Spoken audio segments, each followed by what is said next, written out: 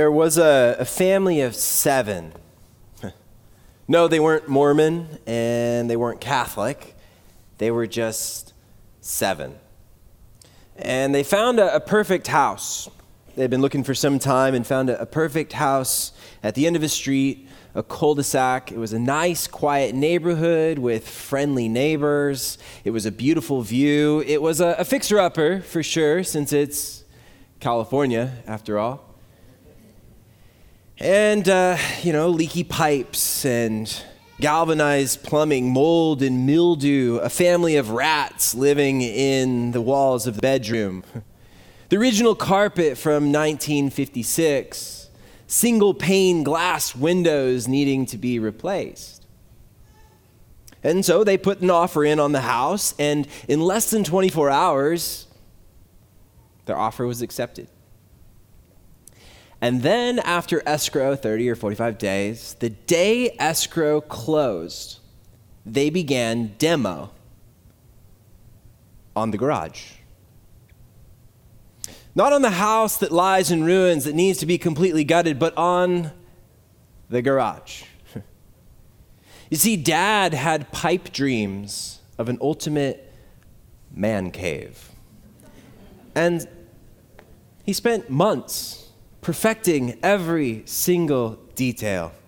And here it goes. It has a hidden entry door like a speakeasy. You walk in and it's not carpet, it's AstroTurf. 4 recliners face an 85-inch 4K Ultra HD TV where something like Braveheart or Rocky rumbles on the surround sound. There's a heated billiard table next to a collection of Ducatis, pinball, arcade machines, Donkey Kong, Galaga, asteroids. To your left, there's a rock wall that extends 3 stories high beside a waterfall that pours into a small pond with live piranhas and caimans, like alligators native to South America. Of course, there are darts and a humidor and an arsenal full of weapons, a giant marlin and an elk head mounted to the brick wall. Above the meat smoker, there's a framed picture of the manly trinity, Muhammad Ali, Johnny Cash, and Evel Knievel. It smells of earth and dirt and oil and burning wood, like any man should. Meanwhile, the family of 7 remains packed like sardines in a studio apartment the size of a motel room, 200, give or take, spacious square feet. They await the rebuild of their home. not just the man cave, but the place where real living actually happens. And you may ask them, well, how come, Dad is spending so much time on the man cave, and yet the house where real living happens, it lies in ruins. Why? And they might say, well, the time has not yet come. But with teenagers and toddlers, 200 spacious square feet feels awfully cozy. It sounds kind of like a first world problem, and maybe it is, but what's more of a problem is that the man cave has a walk-in beer cooler of 400 square feet of thirst-quenching ability, but it's not to be outdone by the wood shop and batting cage and 9-hole mini golf. But the house, the place where real living actually happens, it lies in ruins, awaiting the rebuild. Well, that sort of seems off kilter. Seems not quite right. August 29th, 520 BC, it seems a ways away, but it's only 2,541 years and 6 days away, and it's actually not all that different than today. A new empire has arisen to claim the title of top dog for a short while. That's how it goes with empires. But at least these Persians allowed the people of Judah to return home from their Babylonian captivity to rebuild. A short timeline of where we're at in the Old Testament. David and Goliath, the story of the boy who defeats the giant. Well, he later becomes king after Saul tries to kill him and all that. He becomes king, and then Solomon, his son, takes over after King David dies. Well, King Solomon, all of his wisdom and all of his wives, after he dies, the united monarchy of Israel splits into a divided monarchy. You've got in the north the kingdom of Israel, 10 tribes collectively just known as Israel, while in the south you have the kingdom of Judah, 2 tribes known as the southern kingdom. Well, in 722 BC, the Assyrians come to power and they destroy the northern kingdom of Israel. And they had this strange policy where they would take conquered peoples and intermix them with other conquered peoples from other conquered places. And what this would do is it would essentially wipe your cultural heritage and distinct history off the map and out of the books of history. They come and they destroy the northern kingdom of Israel. Well, about 135 years later, Babylon comes to be the new top dog in the land. They destroy Assyria, and then in 586, 587, they destroy the southern kingdom of Judah. And they didn't just destroy the southern kingdom of Judah, they burned the temple down. They stole all the gold. And they lined up the king's sons and lined up the king there watching, killed all the sons right in front of him, and then gouged out his eyeballs. So the last thing he saw was the death of his sons. Not people, right? These Babylonians. And then what they did, they took the king and all the other conquered peoples, the remaining remnant, and they took them across the Fertile Crescent into modern-day Iraq. Well, in 539, the kingdom of Babylon was destroyed by the Persians. Cyrus of Persia destroys the Babylonians and allows the people of Judah to return to their homeland to rebuild. And that's where we find ourselves in the book of Haggai. The people are back in their homeland. It's been 20 years or so since they've settled in, and the rebuild is going swimmingly. Except for one glaring thing. There's something about the rebuild that's off kilter. It's not quite right. And today we begin a brand new series called The Rebuild, a short 3-week study on a short book of the Old Testament called Haggai. And to be honest with you, I've never quoted from Haggai. I've never heard a sermon on Haggai. I've never taught or preached on Haggai. I mean, I think I've read it, right? Or just like breezed through it. But I'm learning so much from this short book in the Old Testament about what it means to rebuild. Like by calling the people of Judah to rebuild with timber and with stone, God leads the people to rebuild their hearts and lives. And even though August 29th, 520 BC, it seems a ways away, it's actually not all that different from today. And I believe that God is here right now, empowering us, enabling us to rebuild our hearts and lives today. So over the next 3 weeks, I want us to focus on a simple question. What do I need to rebuild? What do I need to rebuild, and how am I going to do it? So if you're able, why don't you turn with me to the book of Haggai. The easiest thing is probably just going to the table of contents, or, if you're really handy with your Bible, flip to the New Testament, go to the Gospel of Matthew, the first book in the New Testament, and then go back 2 books past Malachi and past Zechariah to Haggai chapter 1, verse 1. And it begins like this. On August 29th, of the second year of the Persian King Darius's reign, so we're looking at 520 BC, the Lord gave a message through the prophet Haggai. He's a prophet. Not some fortune teller or a magician, but a true prophet of God is a woman or a man who feels called by God to speak the word of God.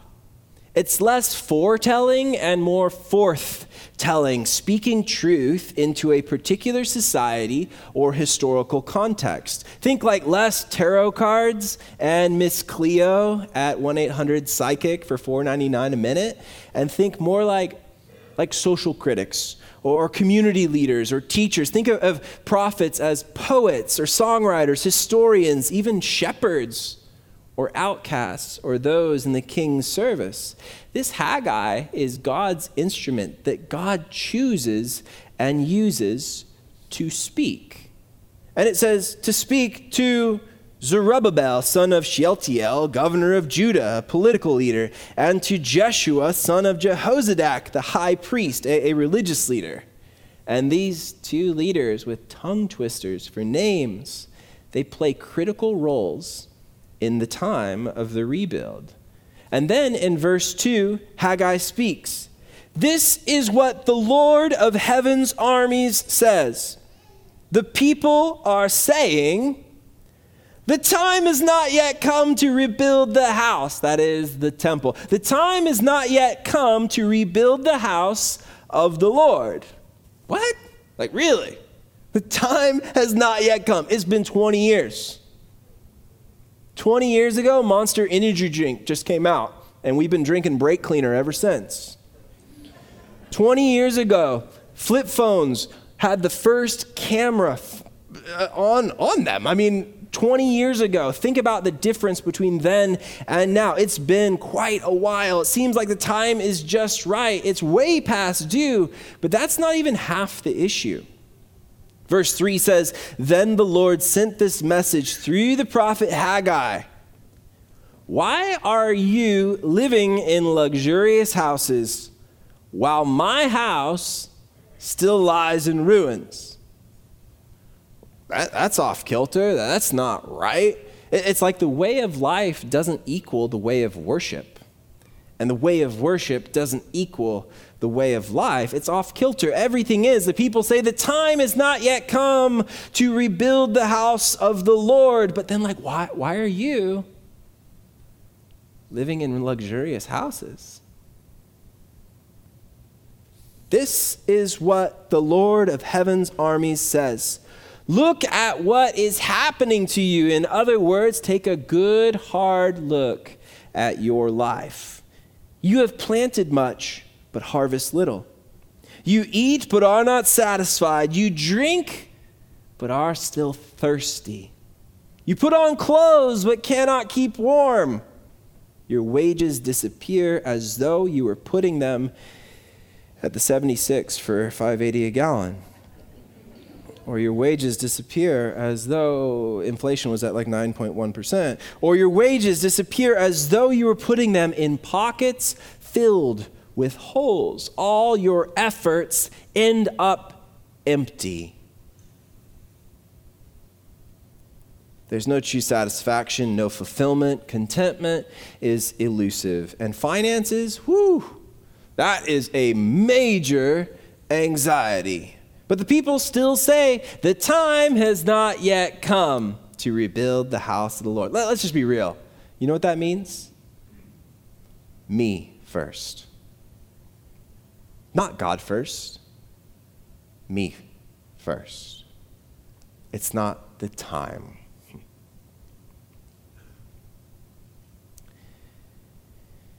Time is an interesting thing. You know, we all have the same number of seconds and minutes and hours in a day. And how we use each second and minute and hour of the day, it says a lot about our priorities, about what is most important to us. The average human spends roughly 79 years on Earth, 28,835 days. We spend about 33 years of our lives sleeping. 7 of those trying to get to sleep. We spend roughly 13 years and 2 months at the daily grind or the dream job. followed up by 11 years and 4 months of screen time. That means TV and social media. We spend a glorious 4.5 years eating. On average, we spend 115 days laughing. What's not so funny is that we spend about 4 months of our lives at stoplights and 43 days on hold. Women spend nearly 1 year deciding what to wear and 1.5 years doing their hair. This all compared to men who spend only 46 days of their lives getting ready. And lastly, 5 months of our lives we spend complaining. Probably complaining about how I'm so busy and how it's not the right time or I don't have the time, but we do, right? You spend 11 years and 4 months of your life on screen time. And ladies, 1.5 years doing your hair. Never thought that you could get back 1.5 years of your life simply by wearing a hat. But your hair looks good. It looks great. It's on point today. It is awesome, the way the volume and the shimmer and the shine. Amazing, right? But I think the truth is, it is the right time. Right now. Today. We do have the time to prioritize God. Because the truth is, prioritizing God in everything, it changes everything. Prioritizing God in everything changes everything. Relationships, outlook, livelihood, purpose, hope, joy, support, courage. Prioritizing God in everything, it changes everything. I learned something a couple years ago, profound, in high school, 2 or 3 years ago. And it's crazy. They put that in the yearbook. Look at that stud. I don't know who wrote that, but probably my mom wrote that. Just a little pick me up. I learned something profound, though, in high school 2 or 3 years ago. It's called time management. It's when you manage your time. And of course, in high school, you guys took that picture away? Come on. Just for 30 more seconds, all right. But in high school, at least for me, there's soccer and homework and school and tests and quizzes and friendships and all of these things to juggle. And then on Wednesday night, there's the disposable things like youth group and church on Sunday. But there's, I can't go to those things, because there's soccer and homework and school and tests and quizzes and friendships and all of these things to juggle. But time management, right? I learned this profound thing in high school. I don't know how I figured it out, but I figured that maybe if God is the author of time, then maybe he might be able to multiply my time. And maybe if I prioritize God first and foremost, first thing ever, then maybe I'd have time to do everything else, all the things that needed to get done. And it's crazy. This whole time management thing, it really worked. Sure, it was good, but I didn't need a schedule or a planner or an app on the flip phone with the antenna. I needed God first in everything. And it was almost miraculous how when I put God first, when I went to youth group, when I went to church on Sunday and I'd read my Bible and I would devote myself to prayer, just living for God, when I put him first in everything, when I put the author of time, God, first in priority and devotion, in my plans and dreams and aspirations and relationships, it's like the author of time multiplied my time because there's always time for God. And I noticed that everything got done and everything was much more efficient and I was more focused and I could do more and tasks were easier. Everything seemed more manageable because of this crazy time management. But Haggai is talking to people like maybe you and maybe like me, who are stingy with their time. Me first, not God first, me. It's not the time. And so he continues in verse 7, this is what the Lord of heaven's armies says. Look at what's happening to you. So take a good, hard look at your life. Now go up into the hills, bring down timber, and rebuild my house. Then I will take pleasure in it and be honored, says the Lord. You hoped for rich harvests, but they were poor. And when you brought your harvest home, I blew it away. That's not nice. But God's not nice. He's good.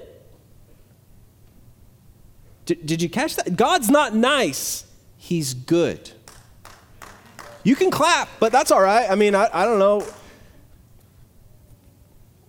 We may not like sometimes the things that God does because it's not nice, but maybe it doesn't mean that it's not good. God is good, and God is good all the time. But the imagery here, I think, suggests that the human achievements are so fragile and so temporal that a simple breath from God just blows them all away. Like the harvests that they counted on, they all came to nothing. Why? Because my house lies in ruins, says the Lord of heaven's army, while all of you are busy building your own fine houses. It is because of you that the heavens withhold the dew and the earth produces no crops. I have called for a drought on your fields and hills, a drought to wither the grain and grapes and olive trees and all your other crops, a drought to starve you and your livestock and to ruin everything you have worked so hard to get. Woo! Those are some bold words from Haggai here. But I think his point is this: your life and your behavior matters to God.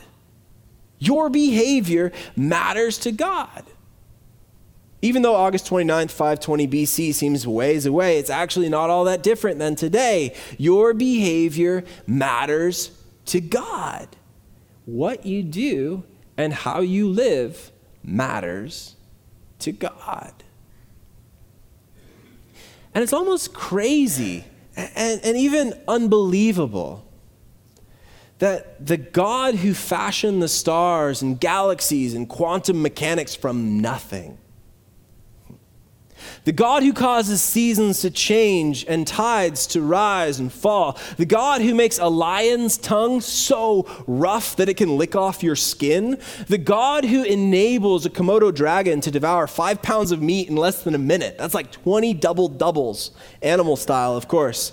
The God who created a spectrum of colors and sounds so vast we can't even begin to see or hear or even imagine. The God who took 100 billion neurons, each one connected to 10,000 other neurons, and said, I'm going to take this, the most complex object in the universe, and I'm going to place it on your shoulders and plug it into blood vessels that are about 100,000 miles long. The God who created you, a biological miracle with odds against so astronomical they're effectively impossible, like gold spontaneously becoming oxygen. The God who created you, one person out of 8 billion people on one planet, out of 9 planets orbiting one star, out of 300 billion stars in one galaxy, out of 2 trillion galaxies. Everything you are and do matters to God.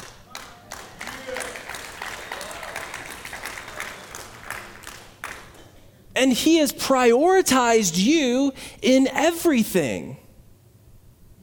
Now, the whole story about God sent his one and only son to die on the cross for our sins and rise from the grave. He has prioritized you in everything. So naturally, I should prioritize God in everything too. Because who wants to live in a me-first world without satisfaction and fulfillment and contentment and purpose? Who wants to live in a world where you plant much but harvest little, you eat but are not satisfied, you drink but still thirsty, you put clothes on, can't keep warm, your wages disappear as though you're putting them in pockets filled with holes? It's the doldrums of life. And it's that life that the people of Judah are trudging through in Haggai's day. But check out their response to Haggai's tough love talk in verse 12. Then Zerubbabel, son of Shealtiel, and Jeshua, son of Jehozadak, the high priest, and the whole remnant of God's people began to obey. They began to obey the message from the Lord their God. I mean, that is not normal, not something you see when the Old Testament prophets speak. You don't see the obedience. No. Usually what they do is they just chain them up, throw them in prison, put them in a pit, or cut them in half, saw them in half to be precise. Well, but no, they obey. When they heard the words of the prophet Haggai, whom the Lord their God had sent, the people feared, honored, revered, respected the Lord. Then Haggai, the Lord's messenger, gave the people this message from the Lord: I am with you. I am with you, says the Lord. So the Lord sparked the enthusiasm of Zerubbabel, son of Shealtiel, governor of Judah, and the enthusiasm of Jeshua, son of Jehozadak, the high priest, and the enthusiasm of the whole remnant of God's people. They began to work. They begin the rebuild on the house of their God, the Lord of heaven's armies, on September 21st of the second year of King Darius's reign. They begin the rebuild by prioritizing God in everything and seeing it change everything. They realized, I am with you, says the Lord. And this same God of galaxies and quantum mechanics and Komodo dragons is with you today. It's not just that what you do and how you live, it matters to God. It matters so much that I am with you, says the Lord. And this is so good, it should be the memory verse for our sermon series. Haggai 1:13. Then Haggai, the Lord's messenger, gave the people this message from the Lord: I am with you, says the Lord. And knowing this, memorizing this, even just those few words, I am with you, says the Lord, knowing this, memorizing it, taking a good hard look at my life with this, it sure makes most of my problems feel sort of hangnail-ish. Maybe I don't need to spend 5 months of my life complaining about them, but I'll tell you what, it makes each and every one of my problems, each and every single one of my problems, both big and small, manageable and overcomable. All because I am with you, says the Lord. But I think the question for us then is, well, okay, God, you are with us, but are we with you? And in everything that we might need to rebuild, how are we being with you, Lord? How are we prioritizing God first and foremost? If I've got on average 79 years on earth, how do I prioritize God with my time? Okay, well, maybe I can pray each night, giving thanks before embarking on 33 years of sleep. Or maybe for 13 years and 2 months of being on the job, I can show the love of God in my words and in my actions. 11 years and 4 months of screen time can probably be chopped in half and soaked in integrity and care. The glorious 4.5 years of grubbing down can be celebrated with gratefulness. And that's one of those things that I often have these super deep conversations with Zeke, my 4-year-old, at the table as he's refusing to eat oatmeal this morning. I'm like, bro, this oatmeal does not get any better. It's sugary, it's got brown sugar, it's got maple, it's got apples, it's got cinnamon. It does not get better than this. I know it doesn't have dinosaur eggs, but come on, cut me some slack. And I tell him, and my parents told me, a lot of people probably were told, well, you better eat that because there's starving kids somewhere else in the world, right, who don't have that. It's well, what good is it me eating this for them, you know? But the reality, I just tell him, like, you know, there's kids who don't have food in places of our world. He's like, why?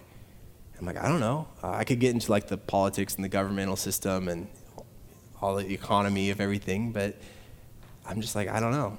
But we're blessed and we have this food, and I think that's every time we eat and drink, don't just gulp the coffee down, taste the coffee. Don't just wolf the food down, taste the food and enjoy it, giving thanks.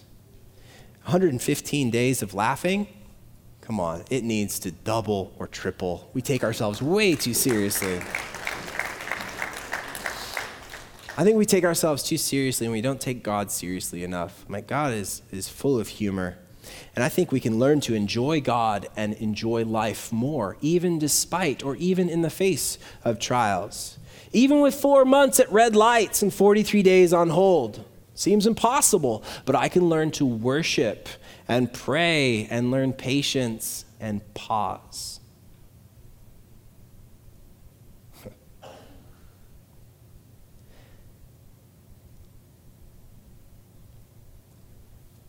I think that's a word that we really struggle with in Southern California today. Pause. Some of you guys are getting antsy right now as we're just like having a 10 seconds of silence. Pause. It's okay to be bored because out of boredom comes creativity. And it may be weird to say, but maybe, I don't know, maybe it's the Holy Spirit, but you know, maybe instead of taking the phone to the bathroom, which is super unsanitary and disgusting, but we all do it, right? Take the Bible or take nothing. There's a shampoo bottle. You can read it. You can be bored. You can be creative. You can pray, whatever. Ladies, maybe you want that year back deciding what to wear. In 1.5 years, getting that hair on point, it already looks great. But men, 46 days getting ready, this is the moment. This is the moment when we suit up in the full armor of God. And lastly, 5 months of our lives we spend complaining. Let's turn that complaint into praise. You see, we rebuild every single aspect of our lives by prioritizing God in everything. And in doing so, it changes everything. It was a man cave. But not the type of man cave with 4 recliners facing an 85-inch 4K Ultra HD TV. No heated billiard tables next to a collection of Ducatis. No framed picture of Muhammad Ali. He was just a man in a cave. Just a man in a cave. And he was in the fight of his life. He had slain the giant Goliath some years before. He had become a great warrior and a leader of the people, but the king Saul had a hit out on his head. And in the fight of his life, hiding out in a cave, David jots down this praise, putting God before everything. Have mercy on me, O God. Have mercy. I look to you for protection. I will hide beneath the shadow of your wings until the danger passes by. I cry out to God Most High, to God who will fulfill his purpose for me. He will send help from heaven to rescue me, disgracing those who hound me. My God will send forth his unfailing love and faithfulness. I am surrounded by fierce lions who greedily devour human prey, whose teeth pierce like spears and arrows, and whose tongues, told you, cut like swords. Be exalted, O God, above all the highest heavens. Make your glory shine over all the earth. My enemies have set a trap for me. I am weary from distress. They have dug a deep pit in my path, but they themselves have fallen into it. My heart is confident in you, O God. My heart is confident. No wonder I can sing your praises. Wake up, my heart. Wake up, O lyre and harp. I will wake the dawn with my song. That means I'm putting first things first. I will wake the dawn with my song. I will thank you, Lord, among all the people. I will sing your praises among the nations, for your unfailing love is as high as the heavens. Your faithfulness reaches to the clouds. Be exalted, O God, above all the highest heavens. May your glory shine over all the earth.